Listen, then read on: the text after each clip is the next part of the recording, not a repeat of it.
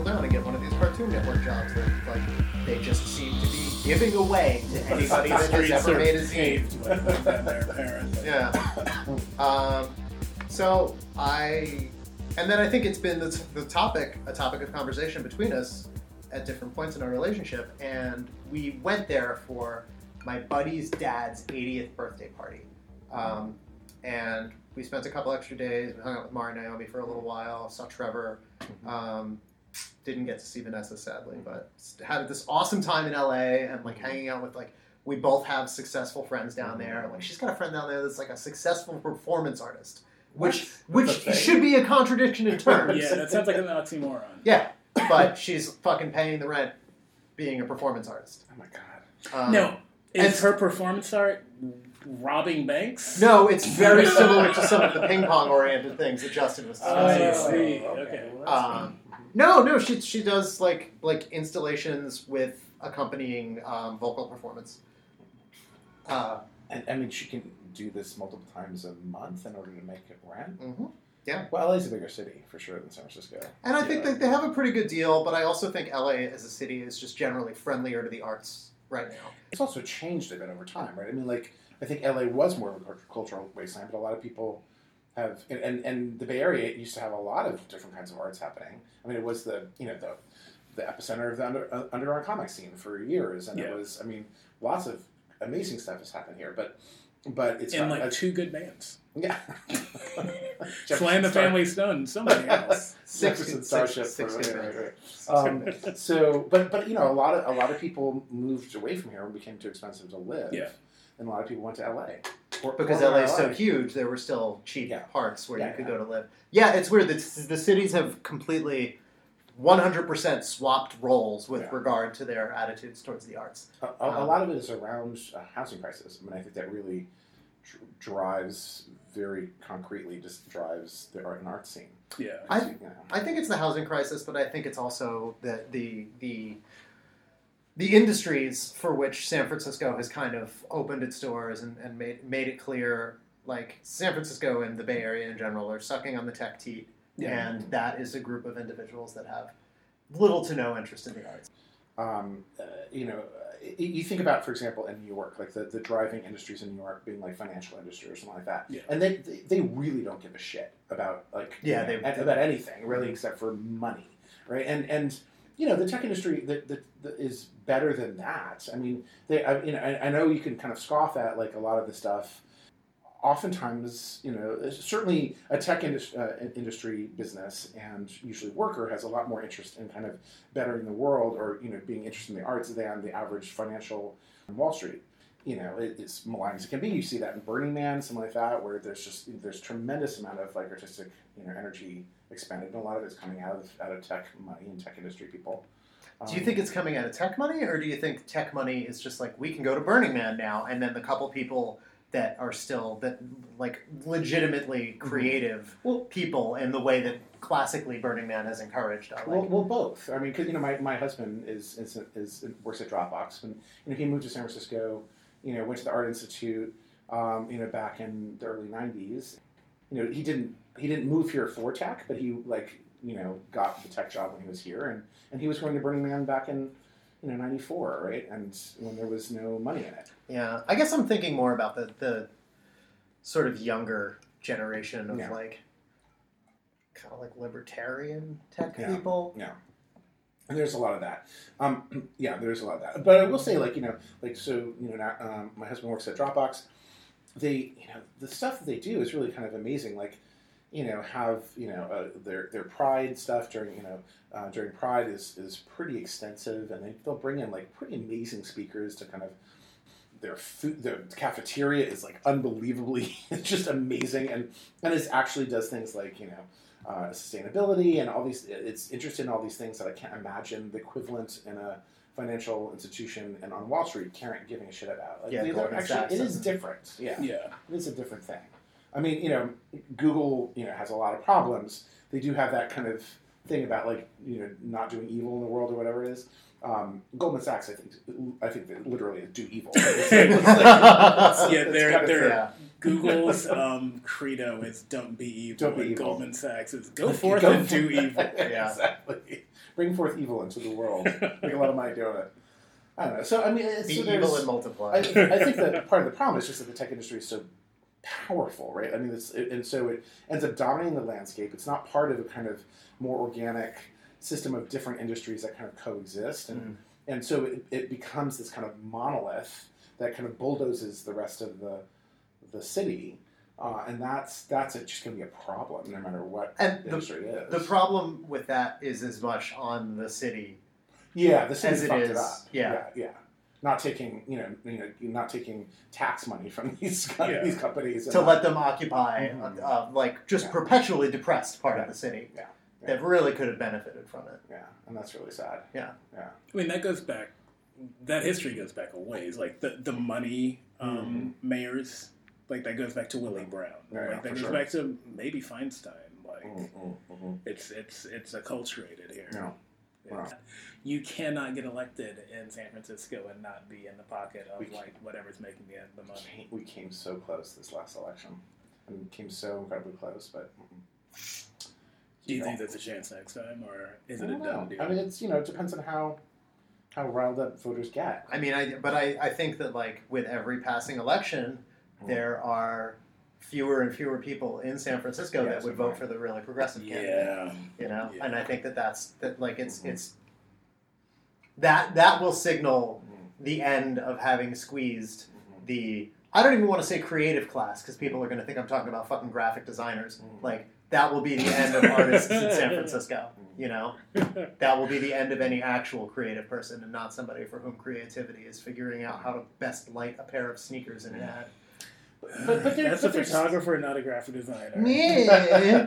but you can be. I mean, we're talking. I mean, this whole podcast is about having a day job, right? And also I just take exception to that because I am a production designer. Yeah, I know. No, and seriously, I mean, and I think there's a lot of people who this is actually the way that we live, right? So oftentimes we are, production designers or graphic designers or whatever that and then also make zines and comics and all sorts of stuff on the side, and that's be a Sisters of Perpetual Indulgence and do your performance art and all that stuff. You're going to have a day job too, and that day job might as well be creative, make a lot of money, cashing in your creative abilities. I mean, that's kind of the route that I like. Yeah, that's the leap that I took from like washing cars to right, exactly. Clearly, a good amount of what I'm saying is sour grapes and not having figured out how to parlay my own creativity into one of these lucrative jobs. Right, It's a little bit. There's a little of the fucking frustration of the grind of having still having a fucking service industry job. And I always worried that the danger of having a job that would be too close to my actual kind of creative work would exhaust me from doing that work. That's always been a concern of mine too. And I don't.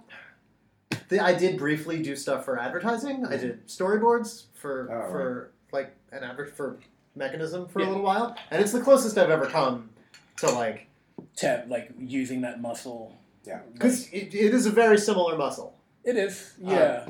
But also, I mean, this is going to sound very woo-woo, but creativity, much like love, is a well, and I don't think you will exhaust it. I don't think it'll, because I mean for me last year was the only year that I've made a full living off of creative stuff doing the animation, and I would, after I work on the animation, I would draw a million comics because it was priming the pump. That muscle was getting worked out, and thankfully they were such great clients, they were great to work for. So I wasn't fuck this, and throwing my fucking Wacom tablet across the room. Yeah. I was just I was in a great space, and I'd work on that stuff, and then I'd work on my stuff, and it showed me these two things can exist. I can work commercially and I can work artistically. So was that? I mean, what was the situation for you? Well, the situation I think is different than what Fred is talking about, in that I was doing both that and the restaurant stuff at the same time, so would have to free up my schedule. Where I would tell the ad agency that I'd be I can't come in, I can't do 9 to 5, but I can come in from 8 to 4, because then I have to be at the restaurant by 5, and that so drawing, exhausting.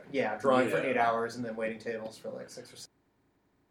on the subject of like doing something that's too close to your creative outlet, you teach comics. Yeah, so teaching has been a pretty good balance for me in the sense that it's about comics, but it's not making comics, and I don't find that it exhausts me from making my own work necessarily.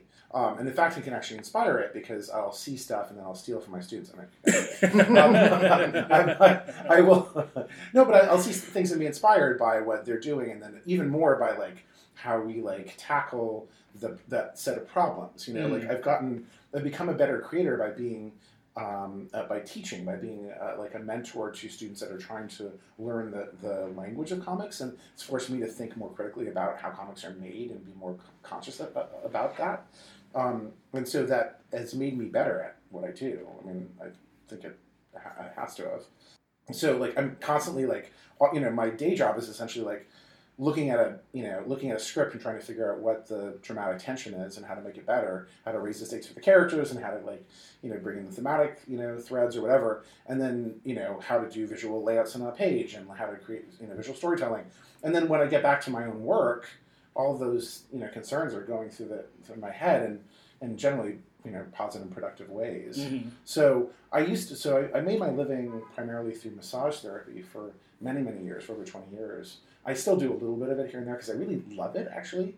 But I now have pulled back quite a bit from doing that because I don't really need it anymore. Because I'm making the majority of my money through teaching. Mm-hmm. And it really is closer to my creative work. I mean, it feels like, you know, part and parcel in a way that massage didn't.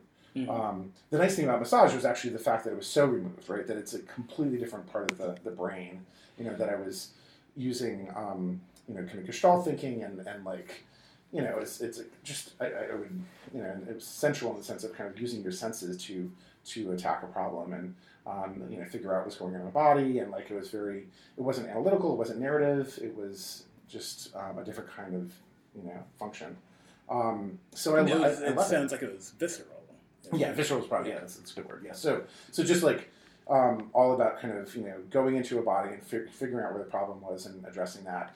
Very intuitive, it's completely different from the analytical and narrative functions that I use my brain for the rest of my life. So I love that. It would actually get very kind of meditative, and there's also this wonderful sense of how the business works, where it's very clean and very simple, right? So someone will come to me in pain or in stress or whatever, and I work on them for an hour and a half, and then they feel better and they give me money for it.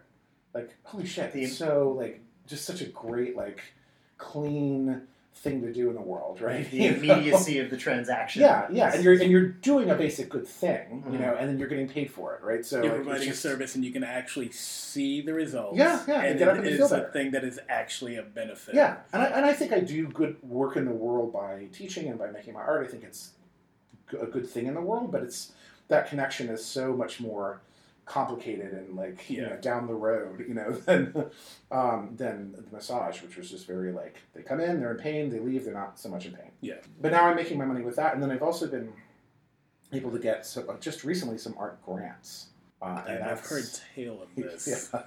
Well, I was always really jealous of like Canadian cartoonists who would just like get all these grants from the government. Oh yeah, whenever you read the like indicia for a Canadian graphic novel, it's always like, I'd like to thank such and such governing body for offering me. You know, my friend Maurice Velikip is working on a graphic memoir right now, and he's getting money from, and it's not a lot of money. He's got to, I mean, don't get me wrong, it's not like, you know, he's got to really, you know, make this work, but it's difficult. But he's getting money from the city of Toronto, the state of Ottawa, and the country of Canada. Jeez. Which is amazing, and well, they should, because he's going to come out with this beautiful piece of work. It's going to brilliant artist. Yeah, brilliant, right? So I mean, of course he should be funded, right? And of course he should come out with a book that will then turn around and make money for the entire system, right? I mean, you know, that's going to make booksellers money. That's going to make, you know, distributors money, and, you know, pay taxes back to the government. Can you break down to the American government how helping artists helps the economy in general? Can you? No, impossible. No. Well, I think more and more artists will be where money is made. I mean, you know, in a kind of modern economy, because it's something that can't be outsourced as easily. be like turned into an algorithm as easily. So people are going to have to do that art. I have thought about that, but you do have to have a culture that can appreciate that. Yes, right, and for sure. A tremendous amount of this country, has no aesthetic sense or appreciation whatsoever. And it's something that like a lot of people are actively benefiting from choking out of the country too. Like you were talking about how the schools in Denmark are better funded. They fund the arts and the humanities programs, the schools in Denmark, but it's something that like... Oh, when I remember talking to these students in Denmark that I was working with, and I'm always kind of interested in when I talk to my students, because my students here at California College of the Arts, they're paying a lot of money, they're putting a lot of time, money, and energy and effort into getting a master's of fine arts and comics. Like, holy shit, right? And so I'm always interested, like, well, what do you imagine? We have a big, robust professional practice class, and and we talk a lot about this stuff. What do you do with this degree? Like, you go off and teach. Do you kind of how do you parlay this into a living in some way, or not, or or figure out another way to make a living, like what I'm doing, teaching, and then your work is kind of part of that, or kind of connected to it. So I'm always interested in these questions, and I always talk to my students about it. Because I want to also be as transparent as possible, right? I think it's really unethical. A lot of higher education is really unethical. I went to school, I went to art school for undergraduate and then graduate, and neither program, did talk to us about business of art at all. I came out of my undergraduate class without a single idea of like how to. I learned how to. I was a printmaking department. I learned how to pull a print and all these different media. I didn't learn how to create a portfolio, how to talk to a gallery, how to talk to a museum, how to, do your taxes as an artist, none of that shit. And how to get an agent, nothing. So when we started this program, I was like, that shit is, deeply unethical. Yeah. And we can't do that. We have to we have to provide as much of that as possible for our students. As much like actual, genuine, bona fide resources. Yeah. And the world is changing so quickly, so it's not like there's formula, but as much information as possible that you can give can be potentially helpful. So the professional practice class, we bring in retailers and agents and distributors and publishers and people from all over the kind of comics industry, and then who kind of explain what people who create conventions, right? These people come in, talk to the students about what they do and how they function. And so then the students come out with kind of understanding where they can fit themselves into this ecosystem. But I didn't get any of that as a student at all.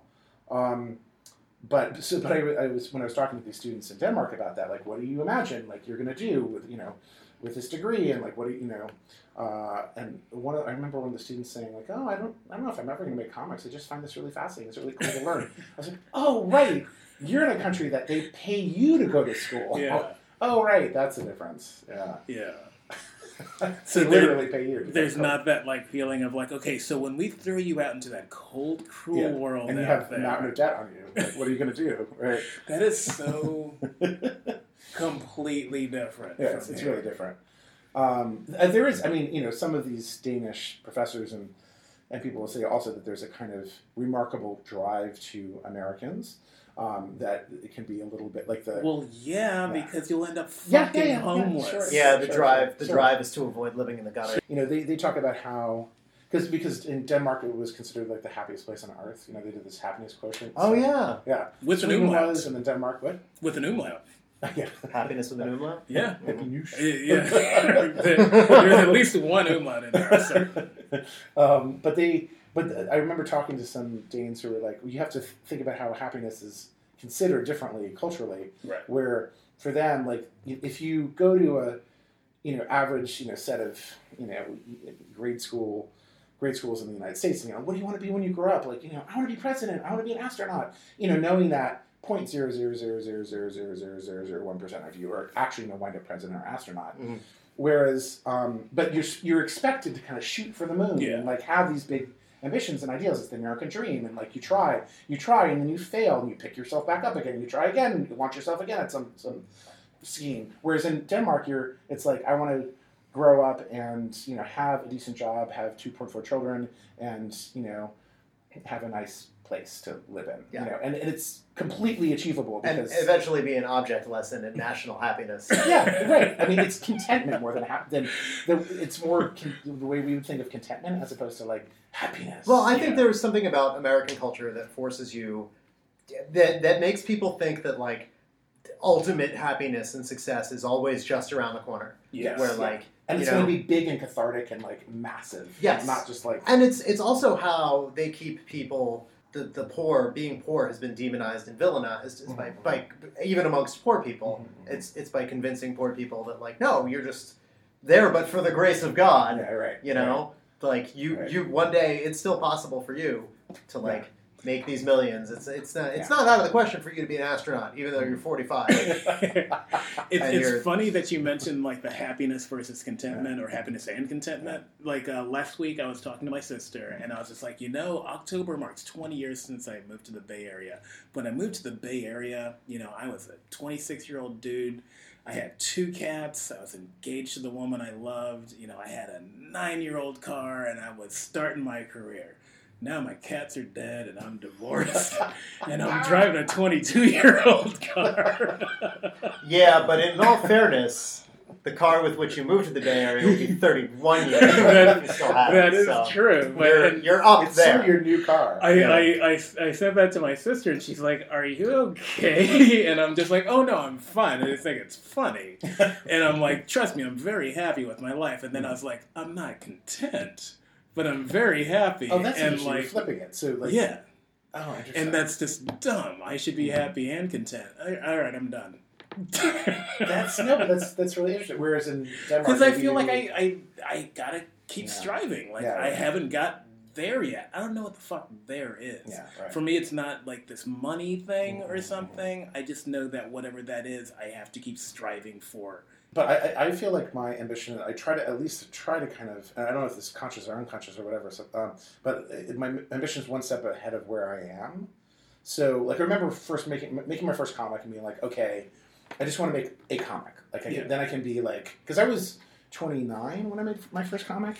I believe I met you around the time you made your first. It was True Travel Tales, right? No, it was right before that. I did this A Sacred Text, which was okay. So I was because I was compulsively traveling everywhere, kind of running away from my responsibilities, and I was in the museum outside of Jerusalem with the Dead Sea Scrolls. Yeah, and I was like blown away by the Dead Sea Scrolls. I love that shit, and I sat down in a cafe in West Jerusalem, and watching all the hot military men with a submachine guns, which kind of like this is strangely found. Right, exactly. And I wrote this script, and then I turned it into a 48-page comic that got a Xeric, and that kind of made me do this, right? So, but the whole time I was like, it's a terrible piece in a lot of ways, but most ways. But it made me like, okay, I was like, if I can just get one comic done, then I'll feel like I've done the thing that I've always said my entire life I would do, which is make comics. I don't know if I was ever going to actually do that, because I was having essentially a version of a midlife crisis. I was 29, I hadn't made a comic yet, even though I said I was going to make comics. So, okay, if I could just make one comic, then I've achieved that goal, and I can then decide if I never want to do one again. That's fine. Yeah. I've made my one comic. So I did, and then I was like, okay, I did it. It's not so bad experience, and now I want to make a comic series. If I can just do that one comic series, and I'll be done. So I did True Travel Tales, and then just kind of one step beyond. It was incremental. Yeah. All right. So how many issues of True Travel Tales did you wind up doing total? I did 4 printed issues, and then I did a bunch of mini comics and shorter pieces. That's a really good run. Thank you. I actually got into Diamond Catalog when it was still possible to do that. Wow. Which is not possible anymore. And you also published them within a couple of years' time, right? Yeah. Because I got 4 issues of Black Sheep over the course of 16 years. Yeah. You're killing it. Yeah. Well, I was trying to get a new issue for every convention season. Right? Okay. So it was kind of per year. And then I did the gay porn series, Hard to Swallow, with Dave Davenport, and we did one a year as well. Okay. So that was another kind of, series, basically. How many of those did you? We did 4 of those, and we upped the count, the number. So we did 48 pages, and then 8 Add 8 Okay. to each one of those numbers, right? So, geez, you're at a table of 3. Here's a math equation for you. How long will it take for 3 cartoonists to add 8 to the previous number that we've already forgotten? Yeah, and basically we don't have a podcast long enough for that, so that's fun. But I feel like it is a kind of at least for me in my sense of happiness, like. Having my ambition not be too far ahead of where I am, but also not be attainable and kind of be step-like, right? Mm-hmm. So now I want to complete a graphic novel. I still have never completed my own graphic novel, right? That's like my next step, right? And it seems achievable maybe by the time I'm 50. So you think happiness is inextricably tied to the idea of still having something to accomplish?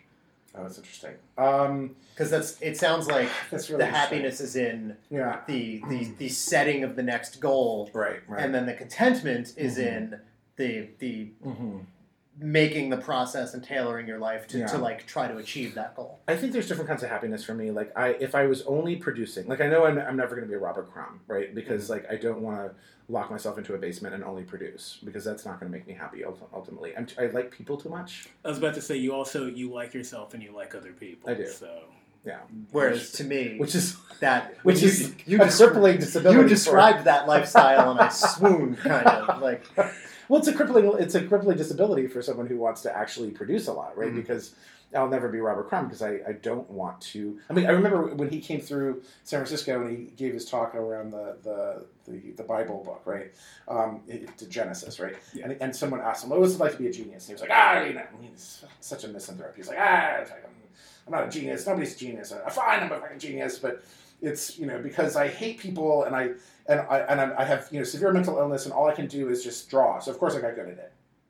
Oh, right. I remember when the Crumb documentary came out, I was like, I'm never going to be a quote-unquote great cartoonist because I'm like, I actually kind of like people. Yeah, I like and this is when I thought, and this is when I was at the height of my misanthropy, yeah. I'll just record a drop. Yeah. Like, this is going to be like all like stereo. The height of my... But no, I guess it's actually a balancing act, I think, for me, because I don't want that life, because I know that would make me unhappy ultimately. Maybe cut off my ear like Van Gogh, right? And I would love to be able to produce like Van Gogh or Osamu Tezuka, but Tezuka had like 3 nervous breakdowns and never saw his children, right? Yeah, so see? I don't want to be him, actually. I don't think Tezuka wanted that either. Like I think that was the system that he was working in. I don't think he helped create that system. That bastard. Like it's modeled on him. It's modeled on him. Like the studio system was actually he created that shit. So that was something like I remember like reading about manga artists and being like, "Hey, that's the way to be." But like I just couldn't. I don't have that. I just don't have that in me. And it's also part of like the masochism is also tied into sadism around in that culture where the editors, there's this whole process of canning called canning, where the editors will literally kidnap an artist and basically hold them hostage in a hotel and get rid of all of their like communication with the outside world and just lock the door and until they finish their pages. It's fucked up that there's a name for that. Oh yeah. That's not just not just called kidnapping. Yeah. it's a common enough practice. It's illegal that they're like, oh, you you want to can Satoshi Kon? Yeah, that's fine. We'll just can him. Yeah. We'll just, Your Honor. Let me get the canning squad on speed dial. We'll have him here in an hour and a half. Tezuka used to literally like climb out the window at times, like and try to get. I mean, it's for real. Yeah. But I would say the other extreme of it, like if I never produced anything again, like because there's definitely times when I'm like, what if I just like came home from work and like just watched Netflix and that did nothing else, like and read comics and didn't try to make them and like had no ambitions around producing anything. Like couldn't I just be? It would certainly be an easier life. Mm-hmm. But I wouldn't be happy, actually. Like, that would make me feel unhappy. It just seems inconceivable in some deep way. Are there ever days where you come home from teaching and actually do that? Just do nothing? Yeah. Yeah, I mean, you both know a lot about Netflix series, so I'm sure that there's been some contemporary Netflix series. I've just been watching Friends and Designing Women on repeat. Man, you and your fucking thing for Delta Burke. I do think that. I don't know what to tell you. So I will say that part of this is as justification is that I think consuming great really good narratives is part of creating them, right? Sure. So so I get inspired in the same way and similar to I am inspired by teaching to make my own work. I'm also inspired by watching really cool shit, right? Because then so that's I can kind of that gets wrapped up right in itself. But I basically work. I don't take days off. It doesn't mean I work all day, But you work for a couple hours a day, even when you don't have any actual, even when you don't have any teaching or massage commitments. It's weird when that working week melts away, where it's just like there's just time. It's just time. Continuum. Yeah. The idea of having the normal people week of working, these kind of consistent blocks of time, and then having 2 days off at the end of it.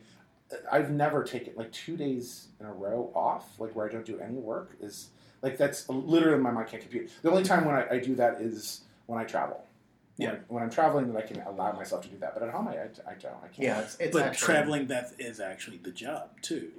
Is to not do this other crap. It's to have the experience. Yes. It's to actually be in the environment that you're in and have lived the life that you're living in those places. Yeah, and that does show up in my work then. Yeah, that's the other thing that the people who are just chained in their basement, they don't. I mean, what kind of work are they producing? Right. They're not. I mean, I do not put Crumb on a pedestal the way I used to, but I think that his contribution to the culture and to the medium is inarguable. Yeah. And he did live that shut-in life. Yeah, he did. And I think that, obviously it's a special case, and it takes a specially fertile imagination to live like that. Yeah, and Tezuka, I don't understand how. I still don't understand Tezuka, right? I still don't understand how Tezuka managed to.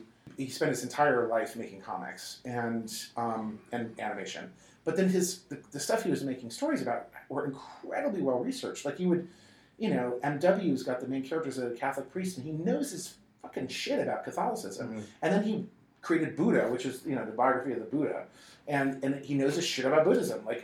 He did some serious theological studies and he had thoughts about them, deep thoughts about them. So I don't understand how. That research alone would have taken me all the time. I can't imagine, how is there hours in the day to do that research, think about it, and come up with interesting thoughts about it, and then make it. I mean, it's completely bizarre to me. But I think you also see people who are victims of the shut-in creating the work, what am I saying? Joe Matt or something where it's endless, stories about him masturbating, right? Yeah. He's just sitting around masturbating. Yeah. And I don't care at some point. Such a just overly literal, yeah. And don't get me wrong, that's powerful and beautiful in a certain way. There should always be people making work about masturbation, absolutely. But it just memoir where nothing happens because they don't have anything happening in their life. I can only do that for so long. I just can't. I can't. Harvey P. Carr did it, and can we just be done with it? Yeah. So I'm getting back to work. So you work at CCA. Yeah. In what's the MFA in Comics program, and I also teach in some of their undergraduate stuff too in that writing and literature department. And how long have you been doing that? 8 years. Around. And then I've gotten other teaching gigs, right? So I got a Fulbright scholarship, to go to teach American comics history in Czech Republic. I think I was the first Fulbright scholar of comics. The academic world is now finally open to comics. It's so new that nobody's doing this yet, kind of figuring that out. So I'm okay, this is a perk I can work with. And so I don't think any cartoonist has thought to apply for a Fulbright. I know that Anna Elizabeth Moore, she did a Fulbright to go teach girls in Cambodia and Phnom Penh how to do zines.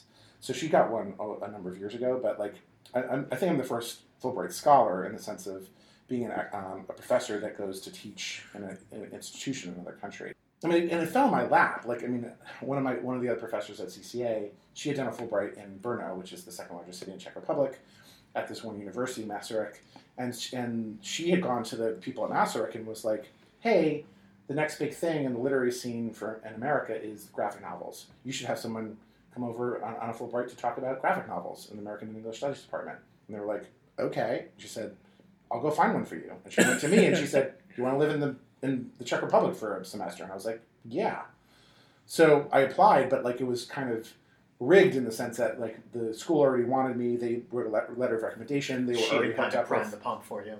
And they that school was already absolutely tied in with the Fulbright Association and the country. Like, and I wrote I bust on my ass to do a good application for it, but it all kind of landed in place. And again, I think I'm the first person to do that with comics, which is just like that kind of possibility is more open now than it ever has been. And then I've been teaching over in Denmark, also at this comic school there. And then I remember the Czechoslovakia. Like I remember when you went out there. When did your teaching in Denmark begin? That began. I had met those guys at APE, the final years of APE, Alternative Press Expo here in San Francisco. The final years of APE? The final ones years when it was in San Francisco. Are you talking about the guys from Dongary? They're from Denmark, from Viborg. Yeah, and then I just kind of stayed in touch with them, and then I was like, you know what, I want to go teach there, so I just reached out, and they have money, education and arts money in Scandinavia, so they fly in professors to teach a week or so or whatever it is, and a specific class like comics, story structure or comics history or something like that. So I did a gig with them for 2 weeks, and then I'm going to go back and do another one with them. So that and get a little bit of an artist residency in between, which is nice. So it's in the middle of nowhere. It's like 5 hours from Copenhagen, and it's an hour from any guy in Scruff. So like I can actually get some work done. This is okay. You're talking about this balancing act, right? Like I do like to live my life in a hedonistic way and enjoy myself. So like that gets in the way as much as anything else. And I'm excited to really remove myself and be and have more seclusion. This is like a monastic retreat for you. That's exactly. I have these kind of monk fantasies. Well, I have two different kinds of monk fantasies, but the monk fantasy in which I do nothing except for like contemplate, the universe and make comics. Yeah. And I need to have that kind of retreat. That's the other thing. I think artist residencies are also now open to comics in a way they never were before. So one of the people I teach with, Melanie Gilman, they had been at this like residency for quite a while, and like I said, I don't know, somewhere Midwest. I'm blanking right now, but like this stuff is possible for cartoonists now. And then even right here in San Francisco, there's money for the arts. We're talking about San Francisco being difficult, but there's also a hotel tax in San Francisco, which gives tremendous amounts of money to the Arts Commission, and they do an individual artist grant every year. And a friend of mine who's a poet was like, "Why aren't you applying for that?" And I was like, "I didn't even know it existed," and I applied and I got it. So I have an artist grant from the city. And is this asking for a friend? Is this specifically if you live in San Francisco, or is it a Bay Area? Fuck. Yeah. All right. Can I use your address? But I'm sure that Oakland has one too. I don't. And in fact, I know someone. I remember someone who got one. Okay. It was for less money. Of course, it's Oakland. Yeah, it's Oakland. Right. You're right. Because San Francisco, it was $15,000. Jeez. Yeah, but I think Oakland was more like 5,000 or something. I'm not sure, but like I know it's like holy shit. And then there's public art money for other things. So I just applied for this like public poster thing along Market Street for next year. It's the 50th anniversary of Pride, so they want to get some local artists to do posters in the bus kiosks along Market Street. And you applied, or you? I applied for it, and I got it. Oh, you got it? Okay. Congratulations. I just got it today, actually. Oh, awesome. Yeah. Congratulations. Yeah, thank you. So that plus the teaching is enough to kind of keep me going. And you still have your massage practice. I mean, I've pulled back quite so much now that it's like kind of, I'll do a couple a week, but that's about it. Because I feel like when I first met you, like I think that was the way you were making. Oh yeah, no, that I would do 3 or 4 a day. And you were worried. I remember you said you were concerned because like it's very physically taxing to do. Uh-huh. So yeah, and I remember I'm just reaching back through my booze-soaked brain. You I recall you at some point hatching a plan for what you were going, like how you were going to live your life and how you were going to make a living when you're not any longer able to do that. Yeah. And essentially I kind of fell into it. I got lucky because, like, again, like my body I can't do 4 massages a day anymore. I just can't do it. I mean, I'm strong enough, and I haven't, and I keep on getting better with more experience as a massage therapist, but I don't have the stamina. Yeah. So I can't. So I got lucky that the teaching kind of fell in my lap, came along when I did, and then these grants. I'm kind of learning bit by bit how to work the system in terms of other ways, right? Like how to get art grants and how to. And again, this is stuff that like other kinds of artists. I've been all over this shit for eons, right? I mean, if you're a sculptor, right, you know that, okay, you're not going to, there's very little chance you're going to actually make your money, make a living simply selling the sculptures that you make. Mm-hmm. Instead, you get arts grants and you get teaching gigs and you get residencies and you play the game of, but that was always denied. A cartoonist never had that option, but now we do actually. Yeah, there definitely is a certain validity that's been lent to comics that was not there. 10 years ago, 15 years ago. Yeah, absolutely. And it's it's still. I mean, it's still fraud. I mean, there's still going to be residencies and grants and stuff that won't get comics at all. But there's also so few of us that know about how to do this. Like, I do think like one of the best things we could do would be to have a database of like comics-friendly grants, residencies, teaching programs, scholarships, all that kind of stuff. Like, if we can get like a database of that stuff, that would be amazing. But I'm still feel like I'm scrambling, kind of figuring it out as I go along. But there's stuff out there. Yeah. I remember when I was talking to I talked to you last year this time when I got back from SPX and Staple, and I'm just like, I can't fucking do this shit. I can't do this this mini comic like trade show like cycle over and over again. I was talking to you about how to get off of it, and I was talking to Mari about how to get off of it, and she was just like, here's the other thing that people don't think about. Like, there's the lecture circuit that's like, there's your book sales, and then there's like the lecture thing, and like, anyway. Yeah, you can, I mean, that's, it's, various institutions will fly you in and pay you some money to I'm going to have to be on a boatload of like, what's the shit that you take for ADHD? I'm so scattered I can't even remember what it's called. Yeah, I'll have to be on like, a drip of Ritalin to be able to do a lecture. Yeah. That's all booty bumps. Booty bumps? Wait, so I mean, Jeff, have you? I'm doing my segue. So, how about your booty bumps? No, what? Oh, I haven't done a booty bump in years. Booty bump. So, I mean, would you be interested in doing like lectures? Like, you came in a lecture in my class once. Yeah, and I look back on that, and I feel like I actually feel like it was a real missed opportunity for me to. I don't think I brought a very strong game to that lecture. I feel like if I what's up? I didn't remember. I remember it being good and I think the class was kind of lame, if I remember. Well, the one kid fell asleep as soon as the lights went out for my slide presentation, which was a little demoralizing.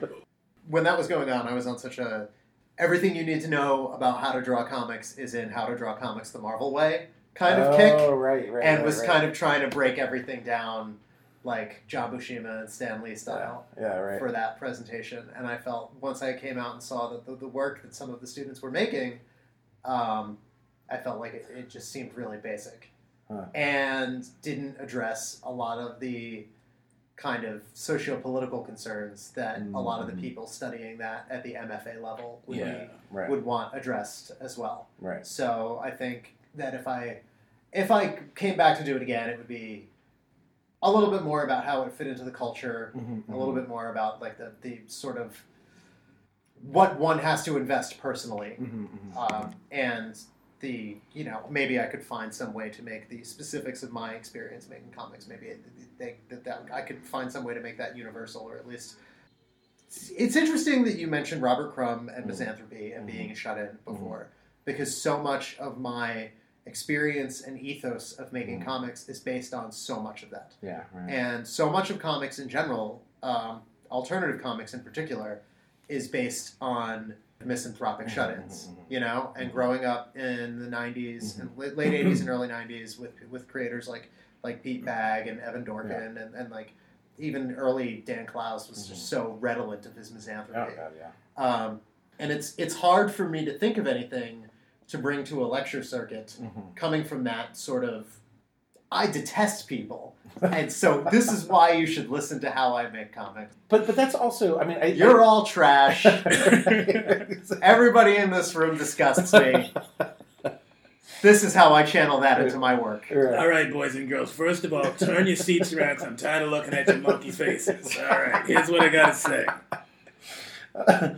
So I would say yes. The comics, comics has completely changed where it is in the culture, and those are no longer the heroes. I know, which is really in kind fact, of interesting. They're in a lot of ways they're the villains. Yeah. But I think that's interesting, right? Like, I mean, especially in like a comics history class, I think it's really like people have to grapple with that because some of the best work is being made for so long was being made by people like that, right? Yeah. So, I mean, undeniably, the quality level, undeniably high, right, for a lot of this stuff. But I agree that the kind of current heroes in comics don't come from that mold. It's, I don't know, Noelle Stevenson and, like, who's not doing that, is not being a misanthrope. Or, I don't know, who's hot right now, but, like... My conception of what's good in the medium is still... very much informed by those artists. Yeah. And I only see a handful of contemporary cartoonists aspiring to that level of craft. And I think it's interesting that those cartoonists are, for me, Jillian Tamaki and Eleanor Davis. And I think... Oh, hell yeah. Yeah. Right? Those are the big guns for this generation of cartoonists. For that kind of illustrative craft. Yes. Yeah. And I don't think that it's they're making work in the same vein, but I think that they're the only ones who can... Emma Ferris. I mean, my favorite thing is Monsters. Holy shit. Or, I mean, it's interesting. It's like...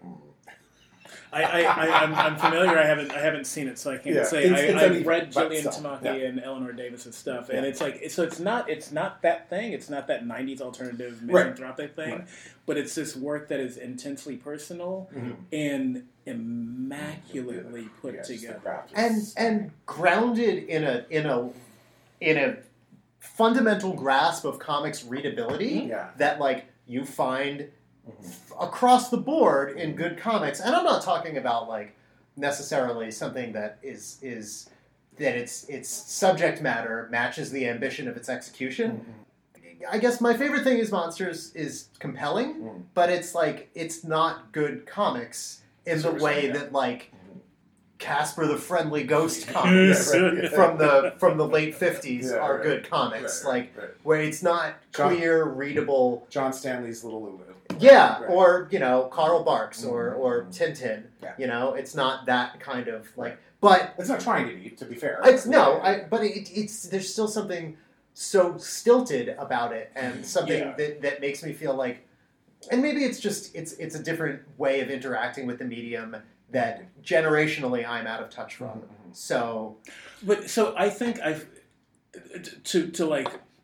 Put it in a context that I enjoy, like so the way Davis and Tamaki go about comics is like the way Lou Reed went about music, where he's just like the best thing you can have in a band is 2 guitars, bass, drum. It's 4 on the floor comics, and like I have not read Emil Ferris's work, but it doesn't sound like it's got that 4 on the floor. No. She comes out of being an illustrator, which is part of it. Like she wasn't like a comics person. So what do you think about Linda Berry? Because I think in a lot of ways Linda Berry is the crux. She and Matt Groening came in together right into comics, and she's made some of the best comics ever. But she also has broken every single fucking rule of making comics, and a lot of her stuff makes my teeth hurt. So, because it's so, like, and it's a different kind of aesthetic. It's so raw. It's so raw, and it's so, like, collagey and art going in any way it wants to, and just, like, not interested in 4 on the floor half the time. She can do it when she wants to, but she doesn't want to all the time.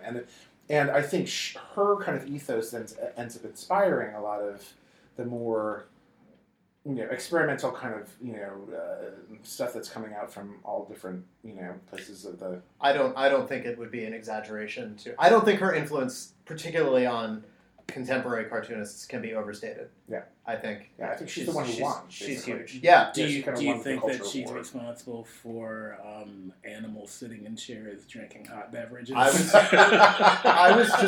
was gonna say, like, I'm pretty lukewarm on a lot of her work. I think some of it's really good. Yeah, no, I feel the same way. Like some of it, like 100 Demons is. Yeah, 100 Demons is the exemplary. Oh my god, it's fucking amazing. But it took her whole career to get to 100 Demons. And then she went off somewhere else after that. So, and again, and stuff for me that's unreadable. I also think other people love it to pieces. Like other people love where she goes. Yeah, after that. But I think that there's. So I think an interesting subject for a lecture at this point would be maybe subject matter versus technical execution, and I don't know. I mean, not specific. That sounds really dry when I say it like that, but I do think that there is something in the work of her and Ellen Forney, although I think Ellen Forney is a better cartoonist than Linda Barry is. Just like it's more of a standard. It's more of a comic. It's more comic booky. Yeah, right. But I think there are cartoonists like that who work in a mostly autobiographical vein and who have. I think there are a lot of artists whose like subject matter has helped their audience more than the ability to technically execute good comics. I would also sorry. And I don't invalidate that. Right. I'm sorry. What were you going to say? Oh, I would say that I agree with you, and I would say that identity also plays into this, right? Where like the because representation and identity is now like absolutely at the forefront now of a lot of what's kind of popular and working well in the industry, and in terms of so you're talking about subject matter, it's also about kind of identity and representation. Yes, right? Yeah, I'm obviously I don't begrudge anybody that either. It's because we were talking earlier about how this the Ignatz got swept by queer books, and I remember when I was going to SBX regularly way back when, and I was doing all these queer comics, and Ignatz wouldn't touch me with a 10-foot pole, and I came out with No Straight Lines, 4 decades of queer comics, which not to blow smoke in my own ass, but it was fucking groundbreaking, stunning book, and it's I didn't get even an Ignatz nomination, which is like, you're fucking serious. Like, and now the books winning are absolutely queer. Yeah, very very queer. Yeah, the year when we did SPX last year, we couldn't get arrested because we're just like a couple of like middle-aged straight dudes. Yeah. There's nothing like terribly like representational. We're not the vanguard of middle age and straightness. Like we're not like carrying that flag to the top of the mountain. But like we were just like that. That was not like there was middle-aged espadine. There was so little interest in like what we were peddling, and like it's awesome that like it's evolved in that direction, but that's fucked up that you did that and like you couldn't get a nomination. Yeah. Well, whatever. But I do so I think identity representation is really important right now, but it's also like of course it's going to be important right now, right? We're in that first generation where these doors are being broken open. It's also as a reaction to like what's going on in the corridors of power, right? Oh, right. Oh, yeah, absolutely, right. I mean, because comics are always going to be kind of underground art and kind of in opposition to dominant power stuff. And that was grumpy, white straight guys, kind of bemoaning their lives and masturbating a lot. And now it's like. And now it's people we're the establishment. Yes. No, but I'm just masturbating constantly in my office in City Hall, where I make decisions that affect millions of people. Well, I will say, I mean, like, if anyone making comics, unless you're Jack Chicks, right, you're going to be like, you're not going to be a fucking Trump, worshiper or whatever, like. So, I think we're all allies in the sense that we're not, interested in this. The dominant power right now, and No, there's that element. Yeah, I guess Frank Miller. Yeah, I mean, not even just him, but I mean, who's... That's true. What am I saying? All the mainstream... And mainstream editorial. Yeah. So that's one thing. I'm kind of looping, I guess, back to another previous idea, but like the difference between making your living with comics as opposed to kind of doing making your living in some other way and making comics that you want to make and really on your own terms. I think about friends of mine who do make their living with comics, right? And part of me is jealous of them and wants to be that, but then also part of me does not want to be that, right? And I think about like Mariko Tamaki, who deals with all sorts of stupid shit online, or like horrible, like God, like I don't get that, and it's because I'm not doing an X-Men book, right? Or Sina Grace, or like friends of mine who just get shat on, like on Twitter, like oh my God, like what a nightmare. But you got to play the game to a certain extent. I was going to say, to what extent do you think you have to wade into those fucking murky social media waters to be a successful creator? And is that the chief difference between a full-time comics professional and somebody? Yeah, are there people who are like professionals who are like, no, I don't do any of that stuff. Like I abstain from engagement. I think the ones that are smart smartest about it have very, very good boundaries, right? They're very good at compartmentalization, very good at boundaries, but it can sneak in on you, whether you want it or not, right? I mean, that can affect your book sales, and that can, and then Marvel or DC will turn against you if if you're seen to be alienating the fucking xenophobic white dudes. Yeah, if you alienate straight white dudes too much, like then eventually DC or Marvel will turn against you, right? If you're seen as alienating them. Yeah, but in one more generation, they're not going to be the majority of sales. So that's going to be interesting. It's a really good point. Yeah. Well, once the kids who grew up on Steven Universe and She-Ra, like once they are like making comics and they're like and also just the core of the kind of fandom, it's going to be really different. So but the question is, for our purposes, is when does that core of mainstream comics fandom, first indie comics fandom, which I think has already shifted. It's not. Yeah. Well, the biggest line in SPX the last year we went was for Rebecca Sugar. Yeah, right. Of course, like that. She is the Dan Clowes of this moment. Right. Exactly. Yeah. She's the hero. She's the new hero. She's Robert Crumb for the 60s. She's Robert Crumb for the 60s. She's Dan Clowes for the 90s. Mm-hmm. But okay, but then the mainstream audience, like I mean, you think about someone like Mariko or Sina or people who are kind of like going into the mainstream, and not, maybe coming out of indie background or whatever. Like, so when do they stop getting harassed, or when do they, when does that comic fandom actually, shift over, or does it ever? Like maybe that comic fandom just dies. I mean, maybe superhero comics die out eventually. I don't know. I don't want to turn this into that kind of podcast, but I think very much the current political climate is. No, I mean I don't want to bring it into the broader. Right. Like I don't want to make it into a broader discussion of politics, but I do think the current administration is empowering so much of that, and I think that if somebody can unseat him, then I honestly do think it could go away overnight. That's exactly what I was thinking. I think like eventually at some point it's going to be like completely socially unacceptable to do that. It's like, no, I'm sorry, you can't do that. Like not that's so unsettling. It's just like, no, that's just shitty. Yeah. Nobody wants to hear that. You're not being edgy or provocative. You're just a piece of shit. Yeah, when all that stuff becomes kind of when it's unseated, I think it will be kind of I hope. And I tend to be an optimist, and my husband says that I have a serotonin imbalance because I'm way too optimistic. But if you could give me a serotonin transfusion, I would fucking sit through a lecture about that. Teach me how to cultivate a serotonin imbalance. But I think once that's unseated, it will be seen as cult, right? Like, oh shit, our country was in the throes of a cult leader. Wannabe fascist dictator, which is cult. It won't be seen as cult. It'll be recognized. It'll be recognized. Right, exactly. And that's exactly what's happening. That's what it is. It's a cult leader stuff, right? Where and it's backlash. Part of it was really backlash against Barack Obama and like having a person of color as a president. and then maybe we just need to go through this weird backlash, culty, fascist phase, and then like we can really snap back once again. So anyway.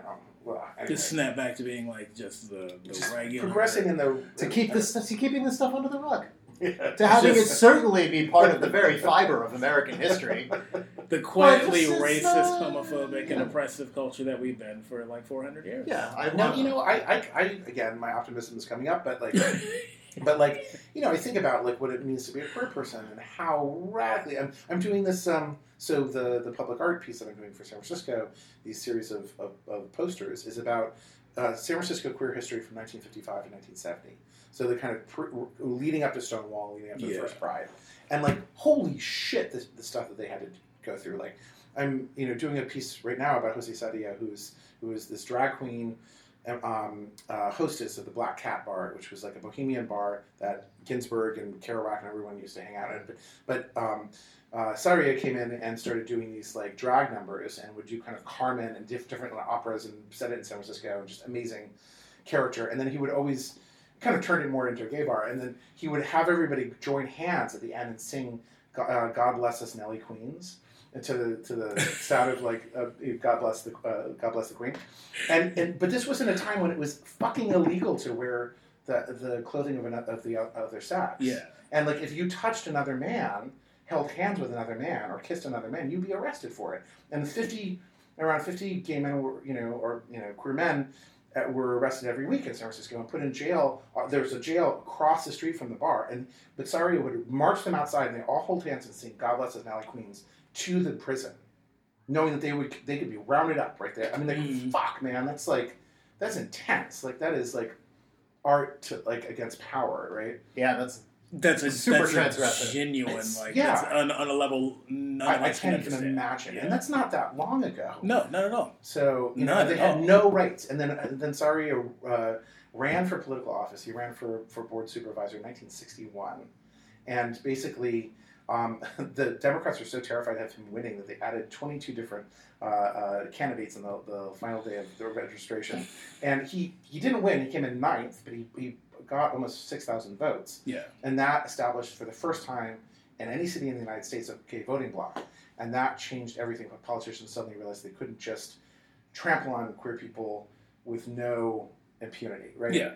So politicians realized they had much more insidious agendas that they could push through if they would only cultivate the gay vote. Sure. And now we have neoliberalism. Sure, but it's better than being locked up every week. Because you touched another man.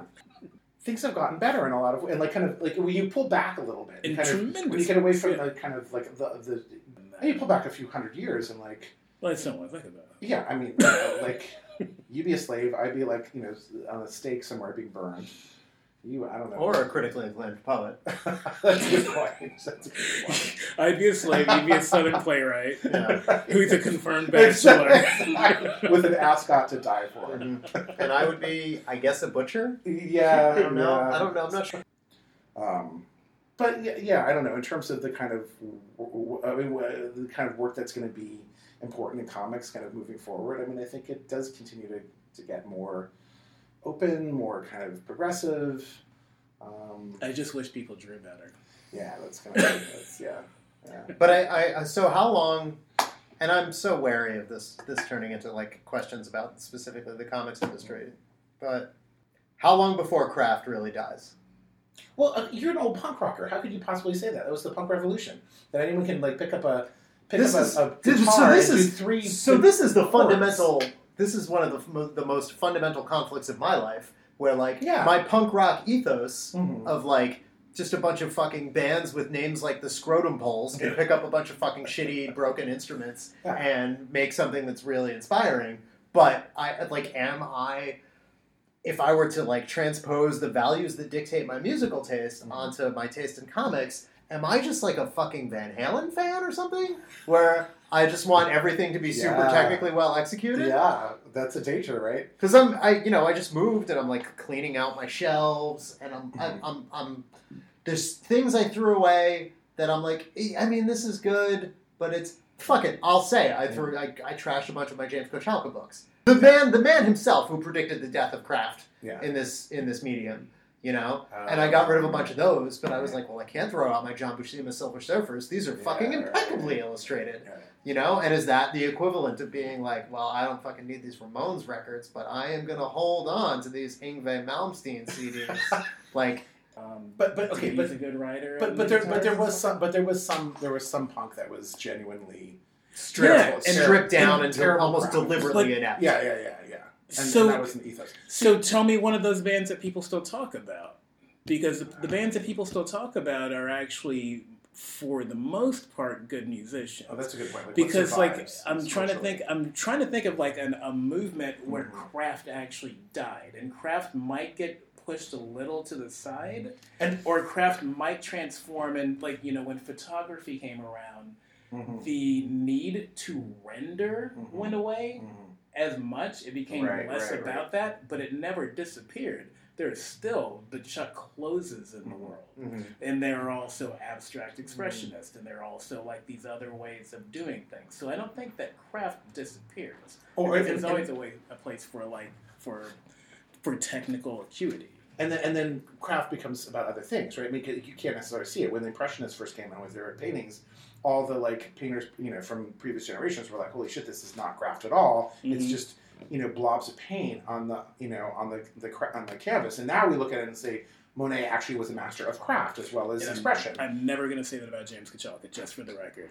And I will say, so like Diane DeMassa is the classic example for me. She did Hot Headed Paisan, Homicidal Lesbian Terrorist. Oh yeah, right? It's terrible work. Yeah, it's but very bad. It's so important because it hit this moment where we needed an angry queer id just to come in and be like, I'm gonna fucking castrate everything in front of me, and like and so to this day there's a kind of like cult around her, and deservedly so. It's amazing. It like broke through in a certain way, but it's not good.